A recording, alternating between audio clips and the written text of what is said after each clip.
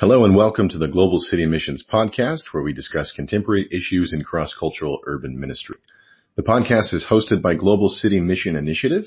This is Seth Bushell, GCMI's team leader in New York, and today we're going to be continuing to address the question, what is evangelism? So in our last episode, we looked at evangelism from a few different angles. We looked at the practice that we see Jesus engaging in Scripture and the means through which we see him sharing the good news about kingdom. We talked about some common practices that our GCMI team has seen in various cities, in other urban ministries, and we ended on the idea of the mosaic approach. And what we said there was that we wanted to take a natural, more conversational approach to evangelism, and we use this idea of the mosaic, that sharing the gospel is like building a mosaic for someone that's made of lots of small pieces. And the image there is the kingdom of God and the character of God. And at the center of that image is the cross, but we don't necessarily have to start with the cross when we're constructing this picture for others.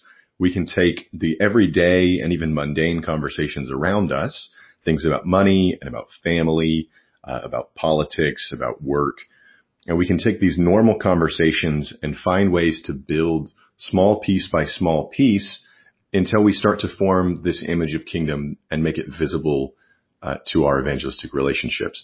So that was the idea that we left off on. Today I want to talk about the actual skill involved there. This is what we refer to as making spiritual statements. That we did an exercise where we took the 5 topics that come up most often in your community and in your neighborhood. This is where we start our evangelism training with most people. We say, okay, write down the things that get talked about every day. What are the conversations that if you walk out your front door, people are going to be discussing these things just routinely, and you can pretty much guarantee it. And then let's find a way to make spiritual statements about those topics that might be those initial pieces in building the mosaic. So that's the skill we want to address today. How do we form and make spiritual statements? Now again, the first step to making any kind of evangelistic approach, if we're going to do it in this sort of mosaic way, is to figure out what people are talking about. And we have a fuller discussion about that on our last podcast. You can find that on our website. So I'm not going to go into that too much in depth today. But if we don't know what's already being talked about around us, if we don't understand the conversations and the concerns that people already have in the community that we're trying to reach, we're probably not going to make a lot of progress in building evangelistic relationships. So once we know what's talked about, we need to sit down and think about the ways that the gospel addresses these things. So let me give you an example. I was doing a training in Chinatown, and I had the group do this 5 topics exercise. And one of the women in that training, when she was just writing down what the normal conversations were that she had every week, one of the topics was ghosts. And I hadn't exactly expected that. I don't have a lot of conversations about ghosts in my work in the Bronx. But we sat down and said, okay, what is it that the gospel has to say about the spiritual world that relates to the conversations that you're already having? And she came up with the idea that in most of these conversations, people are afraid of spiritual attack, or they feel haunted.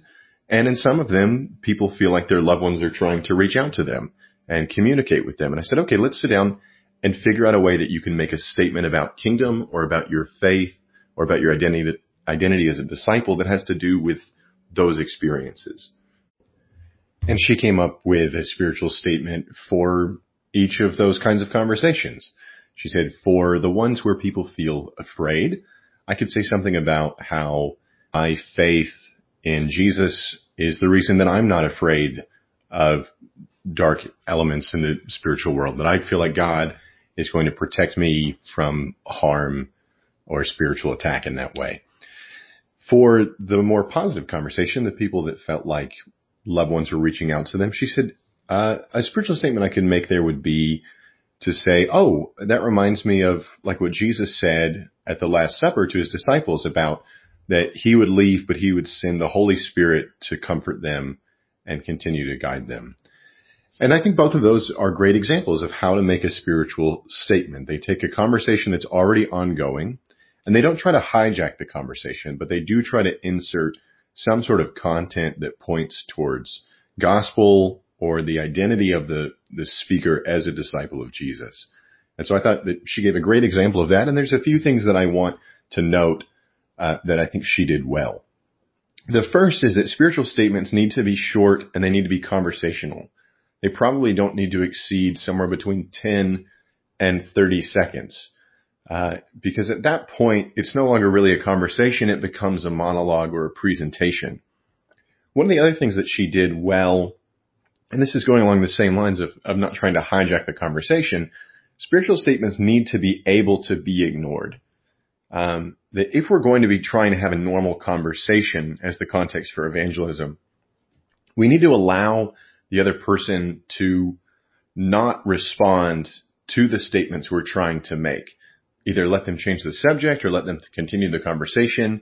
Even let them say, oh, that's nice, and just go on with their thought.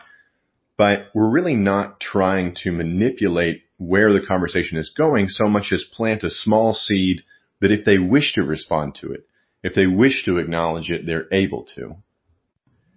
And let me give an example of that just happened to me within the last week.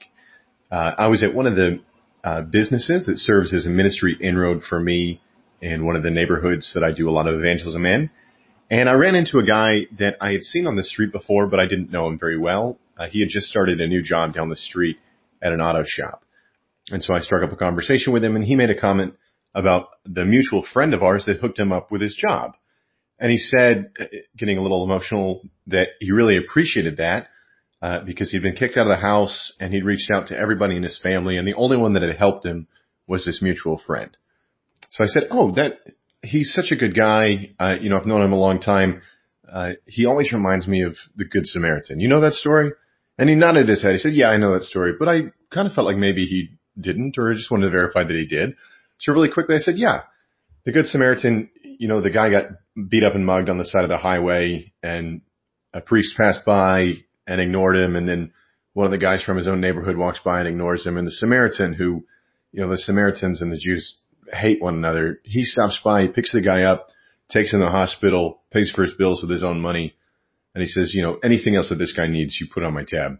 I said, that's how our mutual friend is. Now, again, that's telling a Bible story that is emerging organically from the conversation I'm already having. And I've condensed it down to 20, maybe 30-second telling. And I'm not really trying to hijack the conversation. I'm trying to keep the ball rolling in terms of engaging this person while also infusing our interaction with some gospel content. And in the ghost example and in the Good Samaritan example I just gave, again, this is this mosaic approach that I'm not trying to get every piece of the gospel on the table at one time. I'm trying to add little by little to build this bigger picture of kingdom for the people that I'm interacting with. Just small seed planting, but to sow often, to sow abundantly, and then see what grows from that. And I think seed planting is the right metaphor. When we look at, for example, the parable of the sower throws out seed everywhere because he doesn't know what kind of soil it's going to fall on. And it's not the responsibility of the sower to make those seeds grow. It's the responsibility to sow them. And that's exactly what we're trying to do when we're making spiritual statements. We're trying to present ourselves authentically as a spiritual person, as a disciple of Jesus, so that if the other person wishes to respond, if they wish to germinate or reflect on that seed, and if fruit is going to come of that, that's up to them.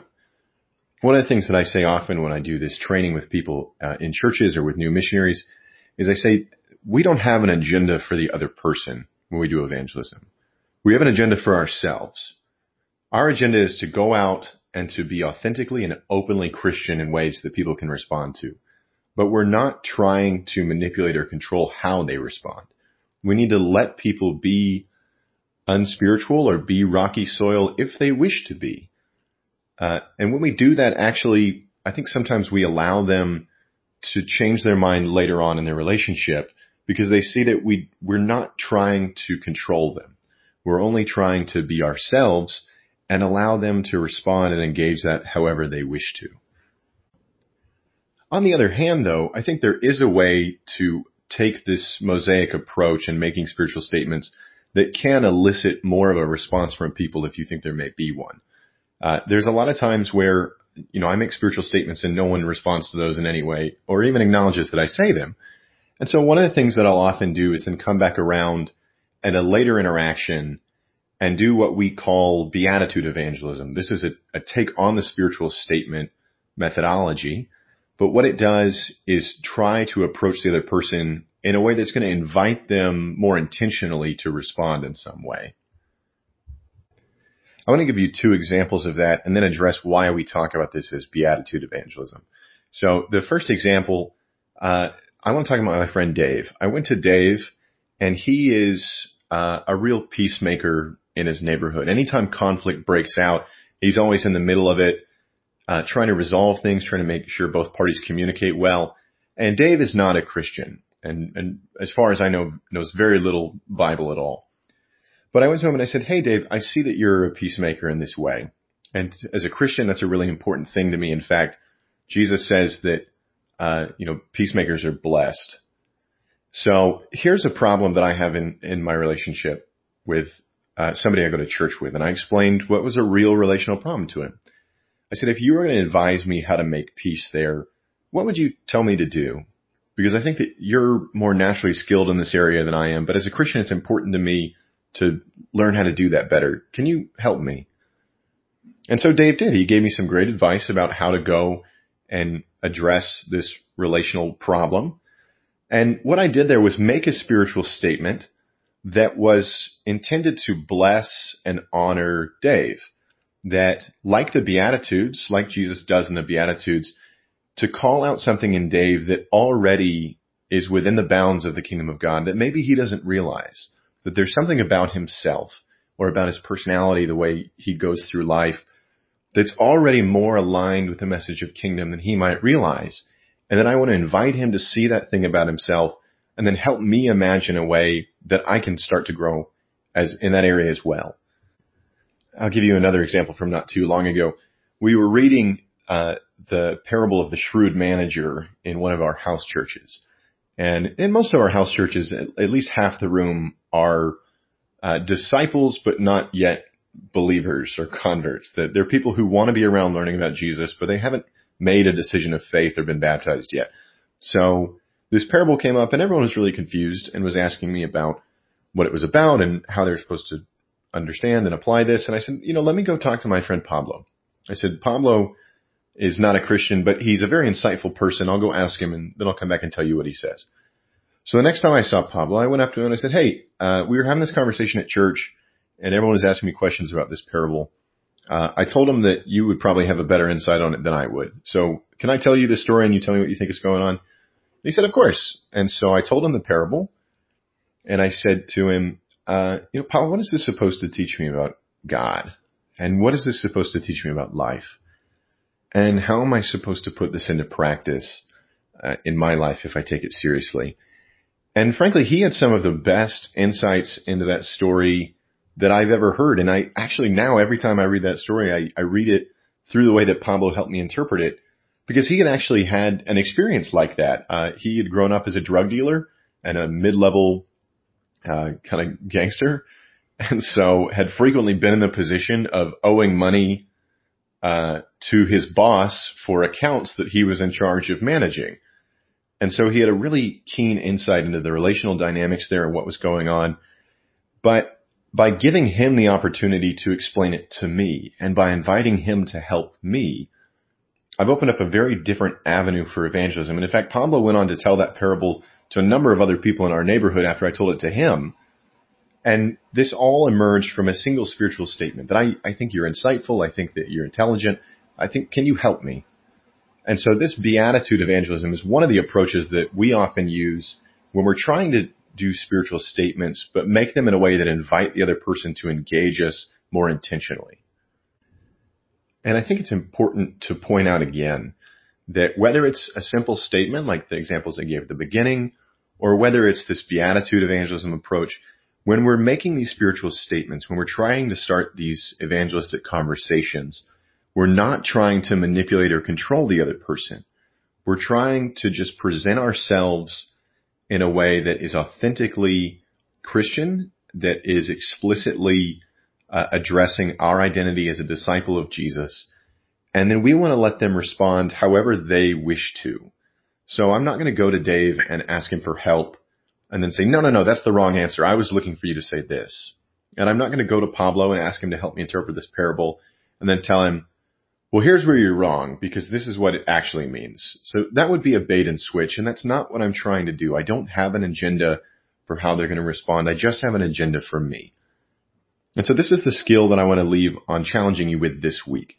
I want you to have gone out and listen to the conversations that are going on around you.